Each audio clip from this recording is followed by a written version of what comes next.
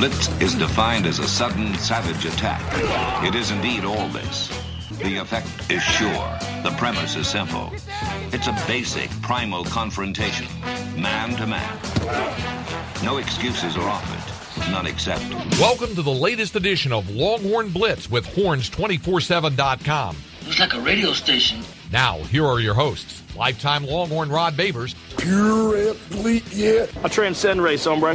Matt Butler, I don't talk, man. I back it up. And we are chock full of that, man. Damn right. and Jeff Howe. It's still real to me, damn it. And that's the bottom line, because Stone Cold said so. If you're gonna blitz, come strong, but don't come at all. I don't know if we're coming strong as Texas came on National Signing Day with Tom Herman getting it done. 27 signees, the number 3 class in the country according to 24/7 Sports. We're not going to talk specifics in terms of the recruitments of these guys, but we will definitely talk how they fit in, look at some depth charts, and kind of project some things forward here on this latest edition of Longhorn Blitz with Horns247.com. I am Jeff Howe, and before we get started, can I just please ask everybody in the Twitterverse, no, Rice graduate transfer Calvin Anderson did not need to sign yesterday. He doesn't need to make a decision right away. He's going to make a decision in March. Everything I've heard suggests Texas still feels really good about it. So there you have it. It's a graduate transfer, so it's different rules that apply. Yes. So no, he's already signed letters of intent back in the day. He did not. Yeah. He will sign a scholarship agreement when he enrolls in June. He will not be able to participate in spring ball because as part of a graduate transfer, he still has to graduate from Rice. I guess the world exploded off this. I understand the urgency though, because there are a lot of people that believe that a guy like that coming in could end up being the most important acquisition of that the class coming in if he decides to go with Texas. Definitely the most instant impact guy of all. That's newcomers. Consider new and counters. to the neediest, or I would say the most destitute position group, as well. So we'll wait on Calvin Anderson and see what happens. But let me go ahead and bring in the rest of the team before we move on and talk about this signing class and how they fit into the Longhorns' plans. He is the master of the soundboard, the drop machine extraordinaire, no longer the man behind the glass, the man who runs the show, drives the car here, Matt Butler. Matt, what's going on, man? Oh, I've been pretty normal other than yesterday was very bizarre. Had a basketball game get rained out, so really lost a lot of money due to that, and I think that'll be the last time I'll ever have to say that again in my life. It's very strange. Is it sad that we're at the point now where I heard about the Pacers-Pelicans game being postponed? I'm like, man, I wonder how that impacted Matt last night. Hey, I was cost him bread. Telling Rod earlier, you had the smoke game a few years ago in Mexico, so that one, at least you knew there was a fire going on or something to tip you off, or the condensation game where you put a basketball court on top of a ice rink and it's too soon and it starts to get slick and stuff. Those actually, this one came out of nowhere. Nobody knew that the roof of this post-Katrina construction chaos that happened ended up leaking and ended up causing the game to be canceled. But smartly also, you don't want Miles Turner or a guy like Anthony Davis going out there and slipping and ending their career. I did see, though, Pierre the Pelican hit a half-court shot backwards while trying to entertain the crowd for an hour while they waited around for 2 hours trying to see if this game was... So you had the Pierre the Pelican throwing all these mad, crazy shots and hitting them in a mascot outfit, which was pretty nuts. That's awesome. Yeah. Thank you for that rundown, Matt. A man who knows about the NBA. He'll talk about the NBA. He does it every day on 104.9 The Horn on the Rodcast from 1 to 3. But right now, he is our lockdown corner here on Longhorn Blitz. A lifetime Longhorn 2002 UT All-American, 4th-round draft pick of the New York Giants back in 2003. Spent his NFL career with the Giants, Lions, Bears, Bucks, Broncos, and a year with the Hamilton Tiger Cats of the CFL. When he was done with football in Canada, got himself back to Austin, Texas, and the 40 acres where he earned his degree. If he had a T-ring, he would wear it proudly. But nonetheless, he is a card-carrying member of DBU. And in that intro, I cannot believe that I forgot he was once a semifinalist for the Jim Thorpe Award. Number 21 in your program, number 1 in your hearts, Mr. Rod Babers. And Rod, the intro, brother. Do you realize that on Wednesday, National Signing Day, it was 19 years to the date that you signed your national letter of intent to the University of Texas? Just thanks you for making me feel those. I appreciate that. Wearing your rich white man hat. Yeah, rich white man hat. Very good touch. I did wear the rich white man hat. That was still when Greg Norman had some type of influence on your attire. He was the cool golfer. That's great. Yeah, I did. I think I got that from Academy, actually. My rich white man hat had Texas banner on it. It was pretty cool. I didn't play the hat roulette like the kids play these days. I think I just broke out. Jordan on the golf course really rubbed off on a lot of young youth. Yeah. He wore the Rich White Man hat always. Yeah, you know what I mean? Like, I think, it was big time. I thought that was my way of, today you would bring out a clown, or like you'd have like the band there, or some cheerleaders or whatever. The baby wearing the onesies. I have some tiger there with you, and I just decided to wear the Rich White Man hat. That was crossing the line in my day. Like I was like, ooh, this dude, this young buck has got some swagger. What's he doing? That's like a What's he wearing? Exactly. You know what I mean? Like, that was big time. Now that would be seen as just, that's everybody does that. As you've said many times, they're a conservative move these days. As you've said many times, Rod, when we talked about recruiting here on the show, your mom and dad would not have put up with the hat game and Rod be committing and decommitting. No, everybody pretty much knew where, at least all the coaches knew where I stood. I had to call all of the coaches beforehand and tell them, hey, I'm going with Texas. Sorry, coach. Love you, think you're great, but I'm going with Texas. Had to do that. I think I probably did it within a week of me picking Texas. All the other stuff for the media, that was all for show. Everybody knew. My head coach knew. Coach Tom Nolan, who's still there, by the way, at Lamar, he knew. My mom knew. It's like that. What's the recruit whose mom walked out on the recruit? Jacob Copeland. This guy, Jacob Copeland, who went to Florida, right? Yeah. He was choosing between Florida, I think Tennessee, and Alabama. That video. He's playing the hat roulette. Yeah, mom is there next to him. Wearing the only two other colors. Exactly. Wearing Tennessee and Bama. She's wearing Tennessee and Bama. She's got a Bama sweater on, I think a Tennessee hat or whatever, or vice versa. And he says, I'm going to Florida. Mom gets up, walks out of the press conference. And then in front of the camera. In front of the camera. Like, takes the sure way around. Yeah.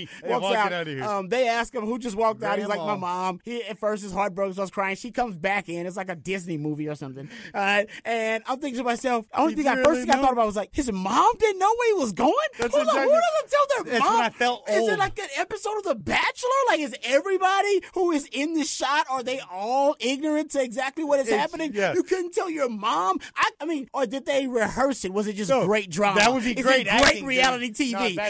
Did they take reality TV, to the Bravo extent where, Real Housewives, they had it worked out, mom in the Tennessee Bama gear, and he chooses Florida. She walks out like, we got him. We got America. We got him. We're going to have a reality TV show. Is this his way of starting a reality TV show for his family? Because it started trending. That was the best drama of signing day by a long shot. His mama walked out in the press conference, and I'm thinking to myself, whose mom would let them walk out there and not know where he's going? My mom would have slapped the hell out of me. No, and she would refuse to attend my press conference, and I had one in front of Lamar. If she did not know. Maybe she was betrayed. Maybe he lied said to he her. was going to Bama. Got her to show up and now embarrassed her on TV. Theories. Was it reality TV show driven? Was it all scripted? Did he lie to his mom like Matt said? Did mom just not know? No mom that I know would walk out there and not have known an answer. You know what I mean? That's going to be a mama foreman, though, by the end of it. She's going to be into it. Yeah. Ooh, that reality TV show is coming to YouTube or Facebook or something. All right, guys, let's take a quick break, but on the other side, when we come back, let's talk more about National Signing Day and how these pieces are going to fit into the plans of the Texas Longhorns going forward. You're listening to Longhorn Blitz with Horns, 247.com.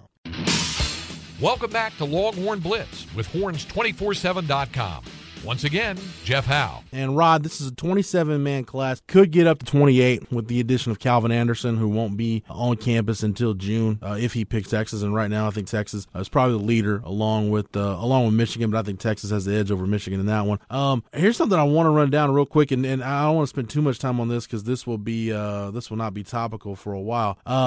Vernon Jackson, the four-star athlete out of bowling, signed in air quotes with Texas A&M yesterday. As of 11:15 Thursday morning, Texas A&M had still not received his national letter of intent.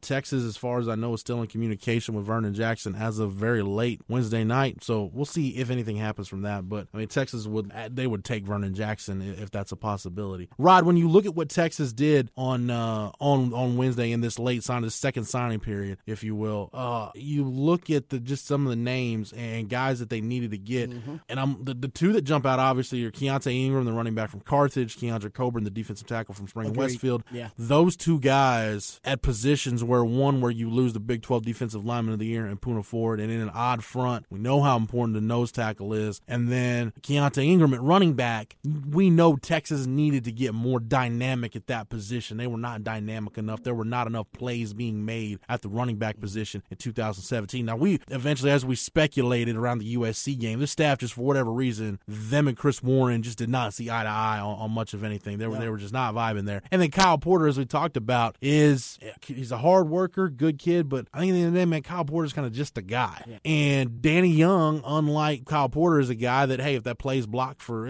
Tom Herman said it, if the play's blocked for 4, he'll get you 6. If it's blocked for 6, he'll get you 8 or 9. The ability to make guys miss, account for the unblocked defender. He did that better than any of the other backs. Tennille Carter obviously getting suspended for the bowl game and the fumble problems. There's still some maturing to do, I think, there. So bottom line is Texas needed a guy that could come in right now and give them something at running back. They get that with Keontae Ingram, who's a 3-down back that could come in and help right away, and then Keandre Coburn at the nose rod. Of these guys that signed in this late period, other than those 2 guys, anything jump out at you? Or if you want to talk about those 2 guys, the floor is yours. Well, I obviously Keandre Coburn being one of the only true nose tackles, D tackles in the state. I thought that was pivotal. It seems to me that Todd Orlando's defense, at least the last 3 years when it's been trending as one of the nation's best at U of H, and now here at Texas, that's been one of the common denominators. A lot of things have changed, talent level, that kind of thing, but Ed Oliver at U of H is going to end up being a top 5 draft pick somewhere, and Poona Ford overachieved and became the defensive lineman of the year, and he'll play in the NFL. I don't know where he'll be drafted or even if he'll be drafted, but we all know that he was perfect, or at least he was utilized perfectly by Todd Orlando in that defense, always over the ball as that nose tackle, and Keandre Coburn can do that. I know there'll be some other guys who are going to, try to fill that void left by Poona, but that's going to be interesting to see how many snaps you see a guy like that get early and who becomes that presence there. But it's great you got him to start developing him in that role. Keontae Ingram, certain guys, they move the chains. Certain guys change the game. Right now, every running back that Texas has, they just move the chains. They don't really change the game. And Keontae Ingram, from what I've heard and from what I've watched, he's a game changer. He's a guy that can take it to the house. If he can learn his pass blocking duties and technique early on and get really well and adapted to them, this guy could end up starting for Texas in the first 3 or 4 games. I mean, because they just don't have that kind of presence at running back. They don't. And you need that, because you get that, then you make it easy and then you have, if Sam Ehlinger ends up starting, you have a dual threat backfield with him and Sam Ehlinger. Teams will start loading that box, and that's what Tom Herman wants to be able to do in terms of the vertical passing game, to throw against man-to-man coverage. You're asking Texas wideouts to beat one-on-one. That's eventually what you want down the line. So those 2 guys were crucial. The other guys, I think, were just kind of added value for Texas. It was great that so many D linemen jumped on board, and I think that was the big story of the actual signing day. Signing day ain't what it used to be. It's like getting all your Christmas presents on Christmas Eve and then waking up on Christmas Day like, okay, maybe you got 1 or 2 to open, but I got most of the stuff I wanted on Christmas Eve, and that's how it was for the early signing period now. But having all those defensive linemen in this class, and I think that was that was late for the most part, having all those guys rush on board. I think that really was the big takeaway. I think defensive line now probably at the most recruits in the class other than defensive back, correct? Right. Yeah. You look at all their defensive linemen, Rod, were in the February signing period. Right. Daniel Carson, Keandre Coburn, Moro Wajomo, Joseph Osai, and Mike Williams, with maybe Vernon Jackson's kind of weird how it worked out like that. We'll see what happens. But and I like the versatility of this group. The fact this group's got some upside. And the best thing about it is when you look at the current roster, you're not going to need a lot of these guys. Obviously, you're going to need Keandre Coburn to come in, starting with that Maryland game, and give you depending on how the other guys ahead of him, DeAndre Christmas-Giles and Chris Nelson and all those, how those guys fit in. If DeAndre Christmas is still on the roster, I think he played like 14 snaps. I don't know what the hell's up. I just want to say his name because I love his name. I want him to be good. Like I want DeMarvion Overshown. He dropped the Giles though, right? He dropped the hyphen. Oh, to hell with you, Christmas. He's just going by DeAndre Christmas. Can't get all I like the hyphenate, but I go with DeAndre Christmas. Either way, I want him to be good because I want to say that name a lot. It would be nice if we could just talk about him other than being like, where the hell is DeAndre Christmas right now? I know. That's all you know. Right? Can you say hell and Christmas in the same sentence? Yes, you can. Okay. This is true. Yeah. Thank you, Rod. I lean on you. I lean on you for what's PC and what's not, Rod. A lot of people use it right? But so, we'll see what happens with DeAndre Christmas. Gerald Wilbon got some reps last year. We'll see what strides he makes in the offseason. And then, we know they're going to slide Chris Nelson inside, which isn't really ideally where you would like Chris Nelson. I think he's more of kind of that 3-technique, 4-eye type guy, but which is why I think, you can still have Chris Nelson slide out and play that shit if Keandre Coburn can come in and give you, 10 to 12 quality reps right off the bat. Right, if you're playing, 70 snaps a game on defense, let's just throw that number out there. I don't know. Matt, you don't have any idea off the top of your head how many defensive snaps per game Texas averaged? I didn't look at the players. Like, I know know Pro Football Focus has them. But No. I'm just talking like how many snaps the defense as a whole faced like per game. Oh yeah, about 77, 78. Okay, I think. so if you're playing let's say 80, right? Let's say 80 snaps. If Keandre Coburn's a guy that can give you, in around 15, give or take a few, I think that's ideally what you would like from him right off the bat. But at any rate, back to my point, when you bring back Chris Nelson, you still got Gerald Wilbon. We'll see what happens with Christmas, and then you've got Charles Omenihu, who decided not to go to the NFL. Good call on his part, as we talked about. With Brecken Hager, Malcolm Roach coming back, Taquan Graham coming off of a year where he played as a true freshman. You still got Jamari Chisholm in there for depth purposes. So really, you can afford to redshirt some of those guys because your depth up front is actually pretty good. Yeah, your D-line it should be ideally a strength considering the experience you're bringing back at D-line. I agree with you. Especially since you're playing so much odd front, that really cuts down. I mean, it's simple math. I mean, it cuts down on the number of guys you're asking to play reps. Yeah, hell, even on the D-line, you got one. Isn't Ojomo like 16 years old or something? Or Ojomo doesn't turn 17 until August. Wow. So, no, that guy's redshirt. Yeah. And the exact number on snaps, Texas improved actually last year because 2016 was 82.8. It was way too high. Wow. It got down to 72.8 the last two games, or the last game, I guess the bowl game helped a little bit. That's so what down you to want. 73, a little bit better. Well, but you the know rest what? of the Big 12, like you look at Texas Tech was up at 79, a lot of 78, 77. So at least that how much of bring that is Tom Herman and his staff figuring out the identity for this particular team and how they needed to win, and going to themselves, whoa, man, this offense, it ain't, no matter how much work we put into it, no matter how much of our game plan that we throw out there, and we're putting time into it and trying to make it effective and personnel changes, we're just not going to win games with this offense. Yep. We win games with a top 15 defense in the country and the best punter in the country. You know what I mean? Like, that's how we're going to win games. Yeah. And I wonder if they just start adjusting their play calling, their game plans, period, that, hey, man, let the special teams and the defense win the game. Let's keep defense fresh. And, hell, as much as we can put long ball Dixon out there, let's keep putting him out there. He's our best offensive weapon. He just flips the field for us, and he keeps our defense playing with a long field behind him, or at least with a long field for the offense. And I think that is more why you saw that change toward the end of the year. Yeah, very much. 68 snaps the defense faced in that Texas Bowl, man. Yeah. So that's, you know what I mean? It was trending. That's That, good. Tom Herman was like, all right. He figured it out. Like, all right. But we know who we are. Those low snap numbers, though, you're facing in terms of plays per game, part of that is you look at the games Texas won, it's usually when the offense was able to put together at least one or two really long drives. Like the two games that stick out to me, like the Iowa State game and the Missouri game, were almost mirror images of each other in terms of score early, let defense and field position carry the day, and then offense just put one drive together at the end to burn off some clock and carry us across the finish line. And think about it, the four-quarter drive in Ames and the 10-play, I think it was a 10-play, like 46-yard drive they had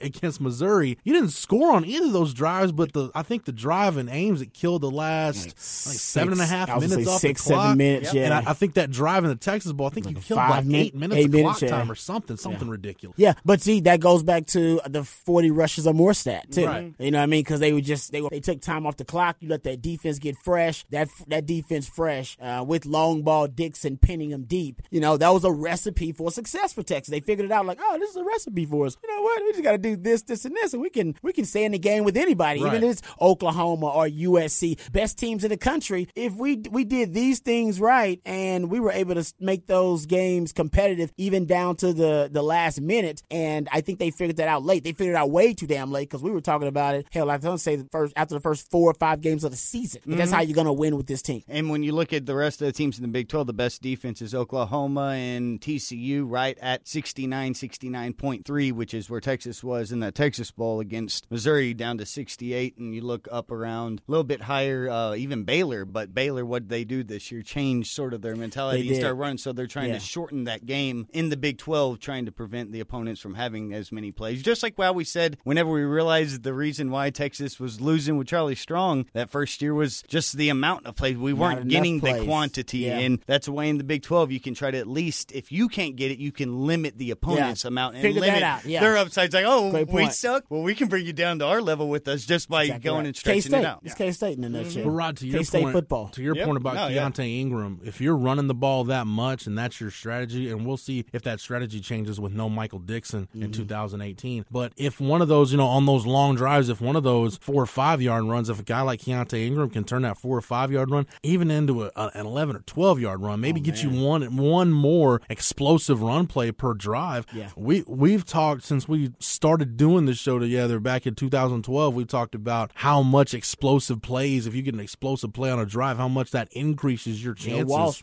of scoring. I mean, Bill Walsh crunched the numbers a long time ago, and the percentages skyrocket when you get at least one or two explosive plays on a drive. So I'm with you on that. When I look at this class again, I just go back to the upside, man, with these defensive linemen and the fact that not just those defensive linemen, but you look at getting Christian Jones, a kid out of the Houston area, out of Cy Woods at 6'6". I think Texas lists him at 6'5", 280. He's probably legitimately in that ballpark. Just long, athletic, kind of a waist bender right now, but I think that's stuff you can work on. He's got some football terms. He's got some good tools to him. But you look at Christian Jones and then the offensive linemen that they signed in the early period, Junior Angilau and Reese Moore and Rafidi Gramai. Rod, with adding Mikey Grandy and going back to the Calvin Anderson point, if you get Calvin Anderson, now you've got 4 freshman offensive linemen. Knock on wood, unless you have an injury or something, you might be able to get away with redshirting all these guys. Yeah, especially if you can get, and that you can't quantify how huge that is for this program. Yeah, you get the graduate transfer Calvin Anderson in here, then you talk about redshirting all those guys, ending that cycle of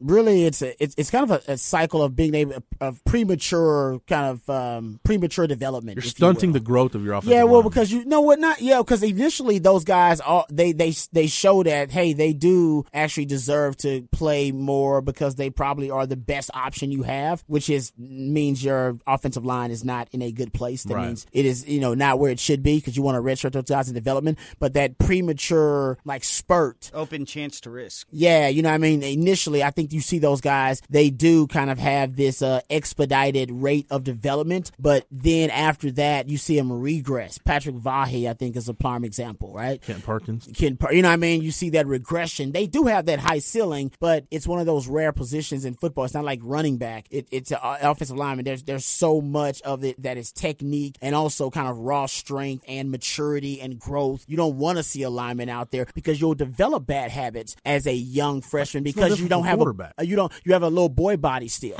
and you're going up against grown men, so you're going to develop bad habits about how to get your feet in the right spot, or how to turn a guy, or where to have the hand placement, because you're overcompensating, because you should have a certain level of strength playing that position, but you don't. But you're trying to survive. You're at the point of trying to execute. I'm trying to do the job. I'm trying to do the job. Exactly. Instead of doing the job correctly and developing. So that's why you see that initially you see a spurt on offensive linemen that they play early, and then you see a regression because they develop bad habits. And then once they actually do have that grown man body and they can handle that, that matchup against another grown man, their bad technique catches up with them. It's like the idea you can't see the forest for the trees because you're too close to it, and it's like well, I would like to be able to work on developing all these things, but right now you're saying that I got Oklahoma and I got to block that guy, and this is working. And I'm doing it exactly. I'm going to do whatever I got to do. Y'all put me in this position. This isn't my fault that I'm not developing. I am helping y'all try to fill this stopgap because we together are trying to do this, but it's also on the front end sort of understanding, hey man, might develop all the stuff that you want if I was sitting back and learning and grooming like Aaron Rodgers did for years behind a guy like Favre or something. The quarterback position is a prime example of it. You see early on young quarterbacks have a lot of success in the league, and then you see the regression. Mariota did this year. Yeah, because then teams have the film on them, they start game planning for them, and then all those bad habits you developed as a young quarterback, they start to catch up to you. Yeah, so it happens in some of those positions where development is key. Some of them are not like that. I think cornerback is like an instinctual position. Running back is like that. Wide receiver. You throw a young guy out there, man, he'll just continue to flourish. He'll just continue on that rate of development. It's not like that with certain other positions, and I think quarterback, like Matt mentioned, and offensive line are like that. And then, Rod, you talk about bad technique, bad habits. That goes back to having, what is Texas now on their fourth offensive line coach in 4 years? Good point, too. I mean, zone steps are zone steps. Double team, the proper way to do a double team, it's pretty much the same stuff. But with an offensive line coach, those little details with footwork and hand placement, because of that, every guy has a different way teaching it and relating. And we talk. You go back to this, Rod, all the time with Manny Diaz. It's not that can you teach it. It's not do you know it. It's can you make that relatable to your players. Exactly and can right. you get the information across to where they understand. Can you understand how that guy learns and go, okay, I got to teach it to you differently than I taught it to the guy that's in front of you. And guys are different. Guys are different kinds of communicators and all that stuff. Yeah. So there's I keep saying it, and I'll I'll go ahead and say it again, man. The offensive line at Texas didn't get broken overnight. It's not going to get fixed overnight. Nope. But if you took a decade. But if you compare Christian Jones with these 4 offensive linemen that you signed in December, and you could redshirt these guys again, that's if you get Calvin Anderson, which is going to really make your depth look a lot better. Then now we're getting somewhere. Now we're starting to see steps in the right direction with the program up. Well, I mean, I think in the 2018 recruiting class, you addressed the offensive line somewhat. With the Herb Hand hire, you addressed it again. I think Tom Herman knows it's might be the primary concern for him this offseason, to fix it, to do well. I don't know, like you said, you can't fix it, to address it, I should say. That's better in terms of tempering expectations. Not fix it, to address it. And I think that's what they're trying to do. And then if they get a graduate transfer in Calvin Anderson, that's addressing it in 3 different ways, or at least the 3 ways that you could address it this offseason. And a graduate transfer is like a type of guy that we were talking about last week. He can be that stopgap that allows the development for the others, because he's here for that. He wants to be that type of piece. That is his development, like into that as a grad transfer. Yeah, he's a grown man. And Calvin Anderson is a grown man. He would fit all those things. Yeah. The lines of scrimmage, as I talked about, it wasn't a great year in state for offensive and defensive linemen. But you look at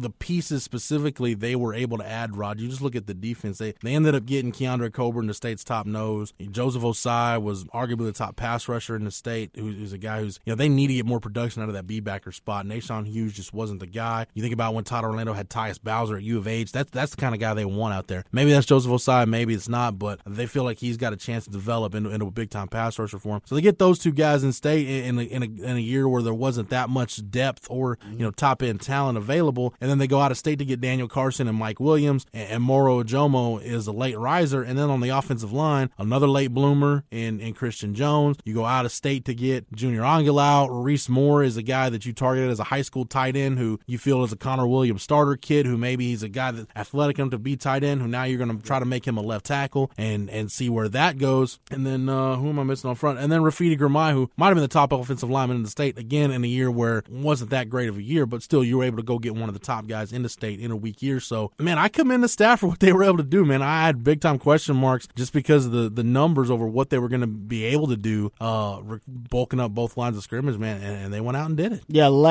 early on for this recruiting class, it was all about the skill positions, and, the skill positions were just, they were flowing in, and it was great. That's when you get the defensive back haul, of course, which we've talked about. Even the wide receivers from this class were early signees and committing early to the program, and we didn't really see a lot of offensive linemen and defensive linemen. That came late. Even in the early signing period, the offensive linemen kind of came in late, and the defensive linemen. So I wonder if it was just once they got the skill position guys they wanted, they got the 2 quarterbacks they wanted, they got the wide receivers, the defensive back haul they wanted, if the shift, in focus for the coaching staff shifted to the lines, period. Like, hey, we got to close on the lines. We did great with the skill positions. We're killing it. I got my 2 quarterbacks. We got the DBs. We're in the Big 12. Wide receiver, we're already deep at, but we still got some playmakers at wide receiver. We got to go get the beef. All right, where's the beef in the class? There wasn't that much of it. I think they went and got it late, and that's why the actual signing day was all about that D-line. And I don't think they're done. Like you said, I think they want to bring in a little bit more beef. Yeah. And that's what they're going. We'll see. I'm trying to stay updated on the Vernon Jackson situation. They do. They want. I think that's what because remember, right? Early on in the class, you know better than anybody, Jeff. It was all about the skill position guys. We've been talking about these DBs for it feels like a year now. I feel like we've been talking about it. They already been on campus, half of them. But that was I think they had how many linebackers they got in the class? Like 2? Is it 2 linebackers? 2 linebackers. Deli Adewale and Byron. By the way, Vernon Jackson's letter of intent is in finally for A&M. For A&M. Oh, good for them. Good for the Aggies. And we'll talk about that here in a second. But I think that the staff, and I really do, I think they sat down after early, and this is why early signing period is, if you play it right, man, it is a hell of an asset. Yes. Because if you play it right, you can really kind of basically, get like a half of the class or like 3/4 of that class, or at least your needs of that class out of the way, and then you can redirect your focus entirely. A guy like Tom Herman would love that. On the way to close, So you're not as scattered. It's not as erratic and sporadic as, just national signing days. Oh, man, did we get the D-line we want? Did we get this? Like, no. We got all the DBs we wanted, all the wide receivers, all the skill positions. Let's shift down. Let's get the D-lineman and the O-lineman we wanted. Yeah, let's go get the rest of the best D-linemen and O-linemen that are out there. And it seems like, I don't know if that's actually how it happened, but it seems like that's the way the narrative worked. Yeah, and just to be able to have a target date and a resetting that then when things, even if things don't go how you thought, then you still he'll have that opportunity, which wasn't there before. And then, like, something that I saw y'all post, and it was the thing about Herman citing, like, I guess himself about the commit. Quoting himself? Well, no, but he did. I don't know Tom where the Herman numbers would quote himself. I will say that. He did. He said, according to his numbers, that they signed the fifth fewest or offered the fifth fewest players. Fifth fewest offers in the country. I'm not going to go through all 128 FBS programs and see how many offers. But it was, and especially in our database where there might be offers that weren't committable. And so it was the fifth most behind Northwestern, Stanford, Clemson, and Washington. Yeah. And it just, whenever you were saying that, and it was a form of strategy. And now the way that I just heard the few little things with him saying that really wants the offer to mean something because of how in the past decade you had seen so many offers and coaches abusing the offer idea, and then like it sort of diluted what an offer from schools meant. But now that if he's going to use this out there to in-state kids, it's like a supply-demand thing. And if it actually is something that, oh, no, you got a Texas offer, it sort of reminded me of what I heard of recruiting 25 years ago when it was like, oh, but he's going to get a Texas offer. And that was like the big deal, you know, like hearing Bo Jackson say the day that he finally had Alabama call his house, you know, and stuff like that. Like there's it means something. A merit to it. So it just shows he definitely going at this with a keen strategy, and it worked out the first year. Yeah, Rod, you know, I want to go big picture here in just a second and relate this to Alabama's recruiting class, because I was just thinking about Alabama. This was the worst ranked recruiting class Alabama's had since 2007 when they had the seventh. Can't win it every year. They had the seventh best class in the country in 2007. Ooh, and they really falling off. And they finished with the number 7 class in the country. A decade of top sevens. A decade of classes no worse than that. Seventh in the country. I believe in that national title game, we saw like 4 freshmen that played pivotal roles. That's literally 12 years. But Matt, of that. the point you made though, offering early. I mean, I know Tom Herman talked about, or not offering early, but how many offers you extend. To me, all that matters is, are you evaluating the right kids, and we'll find out a few years from now. And honestly, was our kind of guy. That's his new. That's his that's thing? what Chris Peterson talks about at Washington. Something he's kind of taking that our kind of guy. Yeah, cool. But and I understand that to an extent. That I understand. Rod B, you saw a lot of talented guys come and go during your time at Texas. Yeah, they weren't MAC guys. University of Texas isn't for everybody. Yeah, everybody wasn't kind of a MAC guy. Everybody didn't jump on that bandwagon. Some guys don't figure that out until they get there, though. Yeah, and then some guys decide, I'm not a MAC guy, but I'm still sticking with the program. No, some might be Texas guys. Yeah, exactly. So I think it's all about it's all about the culture that you're bringing in, and that's why Tom Herman talks about that. Let's be honest, there are a lot of guys who are leaving the program for different reasons to pursue professional interests and all graduate transfers, and some guys just transferring whatever. A lot of that, and those guys are talented guys, is because they're not really Tom Herman guys. Like, they're talented players, and they're nothing against Tom Herman. They probably think Tom Herman's going to do a great job and he's cool, but I'm not really a Tom Herman guy. He's got his own thing working. I was able to contribute and help, but they were Tom Herman guys. A lot of them, they would stay. Charlie Strong.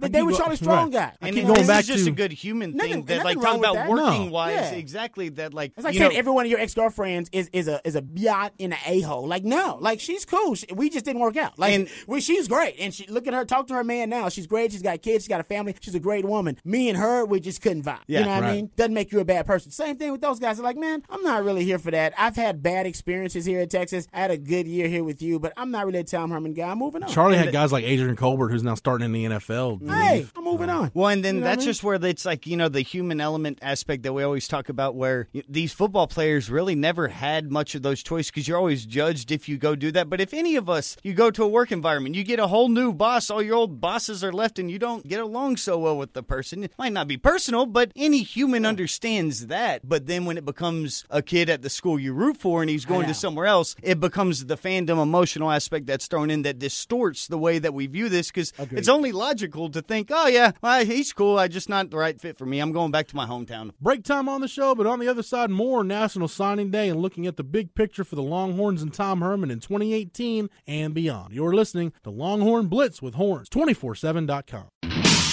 Welcome back to Longhorn Blitz with Horns247.com. Here again is Jeff Howe. Rod, you talk about how the early signing period can benefit you and benefit how much it benefited Texas. I think if you're a program like Texas, if you're one of the national blue blood brands and you've got your stuff together, it's the best thing in the world. And I compare it to this. You talk about Tom Herman being able to crystallize his focus and say, okay, this is what we need to go get in January. We got to target these guys. This is what we need. The difference between the way Charlie Strong recruited and the way Tom Herman recruits is Charlie Strong is the kind of guy, everybody gets to this point, and I'm at this point at the house right now. Everybody knows when you're out of groceries and you're like, man, I have nothing in the house. I got to go to the grocery store. Tom Herman's the guy that goes to the grocery store with a detailed list. Like, I'm not leaving anything off this list. I know what I need. Charlie Strong's the guy that says, oh, man, the wife's going to be home. I'm supposed to go to the store. I got to go to the store now. I don't need a list. I'm just going.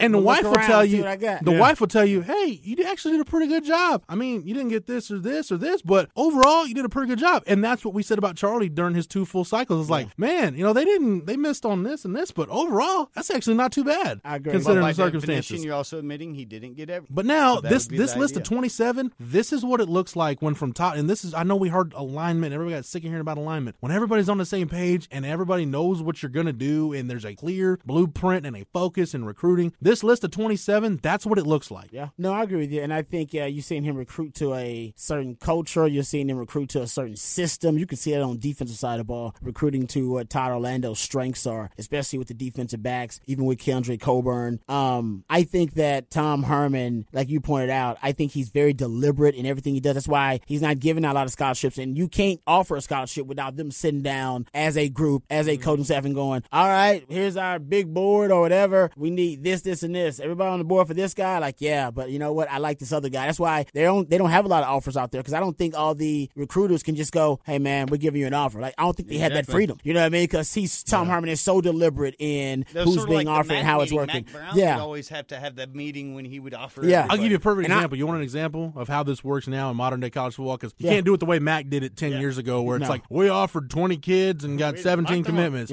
Because obviously that didn't work out as well as it should have for Mac. When it did early on before the evolution of recruiting. He just didn't keep up with it quick enough. And I feel like I can go here because the kids signed at Texas, so it doesn't matter. I talked about that workout I was at Houston Heights back before the name change when Dwayne Aquino was out there watching Jalen Green. Dwayne Aquino wanted to offer Jalen Green, but he couldn't because he had to take transcript back, and he had to sit down and they had to talk to David Shaw, and they had to all be on the same page before Dwayne Aquino, as much as David Shaw trusts Dwayne Aquino, couldn't just go offer somebody on his own. Can't do it, man. We got to come back as a staff, and we got to talk about it. I may have to watch some more film on this thing. We'll have to see. Yeah, no, I agree. And it wasn't even, I mean, I'm standing there when Dwayne Aquino's talking to Jalen Green's high school coach, like, Coach, I love him, but, at Stanford, we have a way we do things, blah, blah, blah. This is what we need. This is what we need to do. Yeah, and I think some of it is the exclusivity. You do still want the brand to mean something. You would like that offer to mean something to a young man. Like, no, everybody don't get an offer from Texas. You know what I mean? You would still like it to mean something. Same thing with Stanford, of course. Hell, you can't get an offer from Stanford unless you're of a certain ilk. So, yeah, I agree with you there. I like what Tom Herman did. I think he did a great job of building a wall around the state. I think that was the most important thing. I talk about that with Mac Brown all the time, but that's what Mac Brown did a really good job of. And even he was with RC. I believe him and RC Slocum still to this day had an unwritten kind of gentleman's agreement. I've heard your theory on this. I've had that man, we wall off the state, and then me and you, we duke it out for the talent. And turns out Mac Brown was just a better recruiter,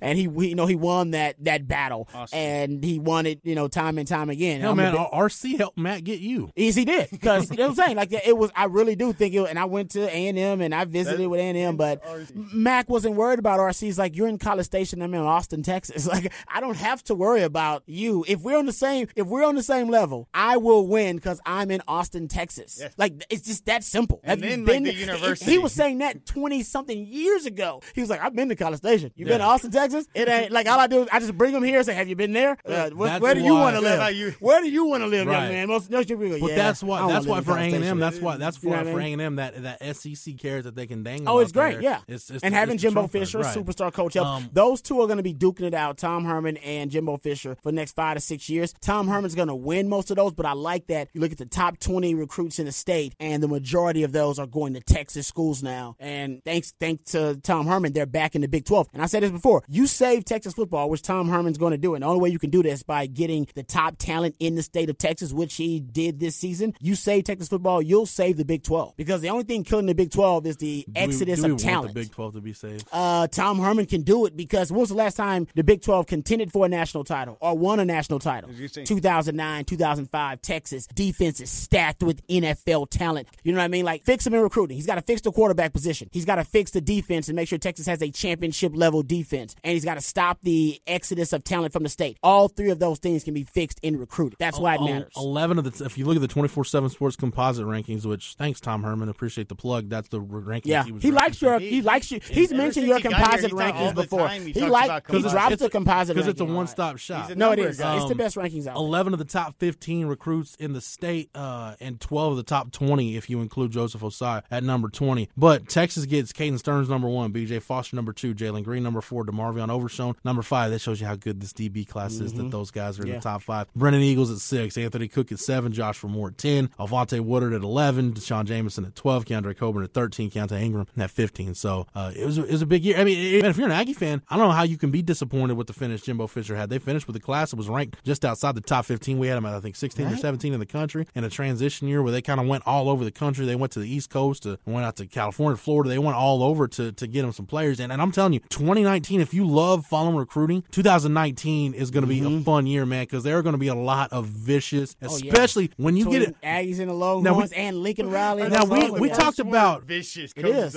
We talked about it's cutthroat, man. We talked about the early signing period, but the thing that's going to change with the 2019 cycle is recruits can now take official visits in the spring. Ooh. So you're going to have recruiting in high gear in the spring when these teams are going through spring ball. So you're going to have Tom Herman and Jimbo Fisher going head to head for some of the top towns in the state. Nice, it's already Relay happening. Weekend. Yeah, I mean it's Relay Weekend's and be so I mean, and this is, and I think that that is going to help because remember in 2016, no college football program in the state of Texas finished the year in the AP Top 25. First time in 50 years it ever happened. Right. The talent being siphoned from the state is hurting not only Big 12 but college football in the state of Texas, that's jobs in Texas, man. That's an economy all of its own, the football realm. So I think it's great having Jimbo Fisher here. I think him and Tom Herman are going to be going at it. And one other thing to consider if you're talking about kind of the macro of this, Tom Herman wants to run Houston. Like that's Brian Carrington is kind of his ace in Houston. Like that's where he wants his foothold to be. It's one of the top cities for producing NFL talent. A&M before Mack Brown was known for being like the university of the university of the Houston people, like Houstonians. Right. They love the Aggies. There was an Aggie town more so than a Longhorn town. And I wonder now if they're going to start trying to battle for Houston. Because we talked about this. When Houston was becoming it was an SEC town. It was not a Big 12 city. It was and U of H messed with that too because Tom Herman, LSU expanding their footprint. Yeah, you know what I mean? Like he didn't want it to be a Texas town or an Aggie town. He wanted it to be a Cougar town. Mm-hmm. So then they came in the conversation. So it's a lot. You're right. There's a lot going on in Houston about who is going to run that city, when it comes to recruiting. Why does Cougar Town sound like a place that you would camp out for about a week, Rod? I would love Cougar Town. There used to be what was that? It was a bar up north. Yeah, you know what I'm talking about? I think we called it Cougar Town. It had like blue or pink yes, lights. It did. What was that place? Oh Damn man, it. Yes, the I Eric can't Grange's remember. band used to play there all the time. It was known as Cougar Town, though. That was actually his nickname. There's a bar up in North Austin that is literally Matt's been there as well. So we kind of hit all bases, and I want to finish with this, and this goes back to a conversation we had after the championship game. When you look at Alabama, it was a down year for Alabama. They finished with the seventh best class in the country. It's the worst they've had since 2007, and I'm thinking, well, where were they then in the 30s? No, they were seventh in the country. And you look at what Georgia's doing, and you look at what Ohio State does every year, and that is the pattern for Texas to follow. And that, to me, it's not that I'm not thrilled that Texas got this signing class because, let's face it, as guys who have a podcast and I've got a site, when the product on the field is better, it's better for all of us because, let's face it, we're making more money. Yeah. I mean, people are more invested in the program. People want to talk Texas football. Exactly. Yeah. More people want to listen, more people want to read, blah, blah, blah. It's better for everybody. But the only way that happens, and it's not that I'm not excited about this group, but you know that, okay, you did it, Tom Herman. Awesome. Now go do it again. Yep. And again. And again and again and again and again and again. You better watch out. The other part of that is, if Texas is 7-6 in 2018, we're not sitting here a year from now talking about the number 3 class in the country, the best recruiting class, the most highly ranked recruiting class Texas has had since 2012. Back towards the end when Mac still technically had it, quote unquote, rolling, and it was still Texas still on nationally meant something. Texas 7-6, we're not talking about that next year. Now the challenge is go win 8 or 9 games and go beat A&M for some head-to-head battles, and let's start seeing an upward trajectory on the field, so that way you can keep stacking talented classes on top of talented classes on top of talented classes. Yeah. That's how you win championships. I'm not actually worried about them winning more games next year. I'm actually confident they'll win more games. I mean, they were close to winning 8 or 9 games this year. They just if you just take the step of beating the teams you're game. supposed to beat, then you probably do go 8-4 in the regular season. I think they'll win more games, so I think he'll keep progressing. I think the big issue is how long before he's competing for the Big 12 championship. That's the first big step. And honestly, next year you should at least be in the discussion for it. It sounds like it's the SEC or anything. Because I don't know, man. The top of the conference. I mean, Oklahoma thinks it's just going to keep on rolling with Kyler Murray at quarterback. Yeah. I don't know that it will or not. I'm with you. TCU's having to reload offensively. Yeah.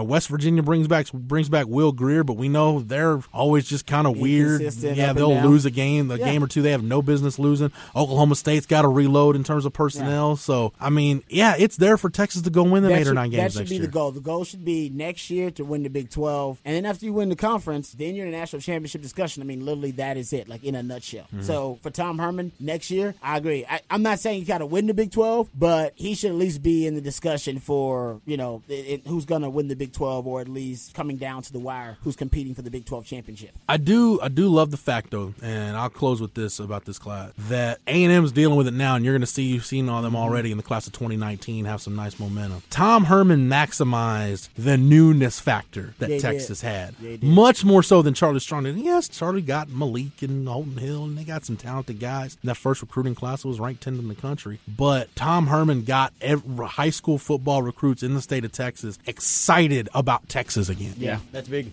Throughout the whole cycle, and they maximized the cycle. I just use that word maximized. They maximized every minute of this recruiting cycle. And again, when you look at this list of 27 signees, that's how it pays off, and that's how you get your program better. And if you can do it again, that's how you start contending for championships. He said in 2017 he was focusing on 2018. Now, I'll give him credit for that because everybody was disappointed about that class. Speaking of the Aggies and the first salvage class for a coach, Longhorn fans, quickly they forget about the Longhorns last year. What was it, 27th ranked class in the country, lowest in the modern recruiting cycle? Yeah. But I digress. My point being, for Tom Herman, he seems to be one of those guys that's very calculated, and he has a plan. I don't think he's ever taken off guard, I didn't have a plan for that. He's got a plan. He had a plan with this recruiting cycle too. He goes back to 2017 saying that. So I trust him about that kind of stuff and those kind of decisions. And you brought up the point that you can now have official visits in the spring. That's amazing for Austin. Changing. It's huge. You have South by Southwest and Texas Relays. The weather, that's the best weekends in the entire city. So that's only going to help. That's right, man. Official visits on Relays weekend. I didn't even think about that.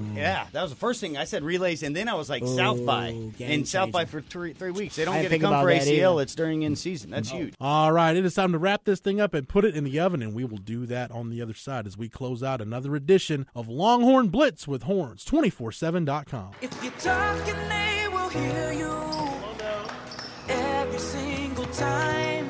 Oh, we're getting killed. Yeah, well, Kyle's not here. How come? Kicked off the team. Didn't Tim tell you? Kyle and some other kids got caught drinking beer in the park a couple of nights ago. Really? Yeah. 0 tolerance. He's out for the season. Come on, it's a first offense, right? That we know of. But why should that matter? He knew not to drink. I've made it clear to Matt that's what we expect from him. What have you said to Tim? Nothing really. A lot of kids try it at this age, so... Yeah, well, a lot of kids don't try it too. I'm not saying that Matt's going to be this perfect kid, but if I don't tell him what we expect and why he shouldn't drink, how's he going to know? You think kids that age really listen? They never admit it, Bill, but they hear more than you think. Talk. They hear you. For more information about talking with kids about underage drinking, visit underagedrinking.samhsa.gov. Blue Star medicated ointment works fast to relieve the pain and itch of almost any skin irritation. It's amazing. It's like as soon as you put it on, you can feel it working. We've had Blue Star in the family for years. It works on everything. I love the cooling sensation on my athlete's foot. What a relief for my eczema. Nothing worked on my dry, cracked skin until I tried Blue Star. Blue Star is great for scalp itch. Look for the white box with the Blue Star in the first aid section. Feel Blue Star work fast, or your money back. As a small business owner, you're juggling it all, including customers' calls from your personal phone. But with Grasshopper, you get a business phone number and a business phone system from our mobile app, so you can work smarter, not harder. Grasshopper for its calls, texts, even transcribes voicemails. Everything you need to simplify your business and stay responsive. With Grasshopper, there's no long-term contracts and customer support is 24/7. Whether you're starting or growing your business, Grasshopper is the answer. Now get $20 off your first month when you visit grasshopper.com/radio. As a small business owner, you make every dollar count. So what could you do with $10? Go to Vistaprint.com today and you'll get 500 high-quality custom business cards for only $9.99. That's less than 2 cents per card. And at Vistaprint, your satisfaction is absolutely guaranteed. So it's never been easier to turn 500 strangers into connections. Just visit Vistaprint.com and use promo code 1919 at checkout. That's Vistaprint.com, promo code 1919. In winter, you can practically hear your skin changing. Drying out, flaking, tightening, becoming itchy, irritated, and inflamed. You need the fast relief of Cortisone 10 Intensive Healing Anti-Itch Cream. Unlike regular lotions, Cortisone 10 relieves itch and irritation with 1% hydrocortisone, the strongest non-prescription itch medicine, plus 7 healing moisturizers. With Cortisone 10, no more fight! Winter can just sound fun again. Cortisone 10. Feel the heal. Use as directed. Blue Star medicated ointment gets 5-star reviews from our loyal users for fast relief of the pain and itch of almost any skin irritation. Blue Star soothes insect bites and fungal infections. It really works on the summer rashes I get every year. I had psoriasis on my elbows. Blue Star worked wonders. Amazing stuff. Smear a bit on and the itch is gone. Look for the white box with the blue star in the first aid section. Feel Blue Star work fast or your money back. In winter, you can practically hear your skin changing. Drying out, flaking, tightening, becoming itchy, irritated, and inflamed. You need the fast relief of Cortisone 10 Intensive Healing Anti-Itch Cream. Unlike regular lotions, Cortisone 10 relieves itch and irritation with 1% hydrocortisone, the strongest non-prescription itch medicine, plus 7 healing moisturizers. With Cortisone 10, no more fight! Winter can just sound fun again. Cortisone 10. Feel the heal. Use as directed.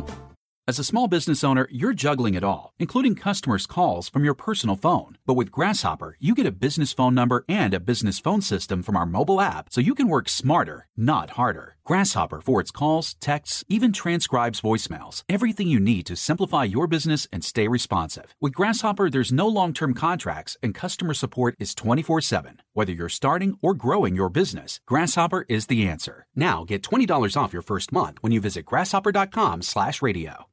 I just saved hundreds of dollars by switching to Geico. I feel like I'm on top of the world. Disclaimer, you will not be transported to the top of the world. In the unlikely event you find yourself at the Arctic Circle, seek shelter from the elements immediately to avoid frostbite and or hypothermia. Geico will not be responsible if you find yourself in a cave or crevasse with a lonely abominable snowman, who in all likelihood will force you to play games including but not limited to Go Fish, charades, Chinese checkers, or his personal favorite, Red Rover, send Yeti on over. Geico is not liable for any damages, either physical or emotional. Geico. 15 minutes could save you 15% or more.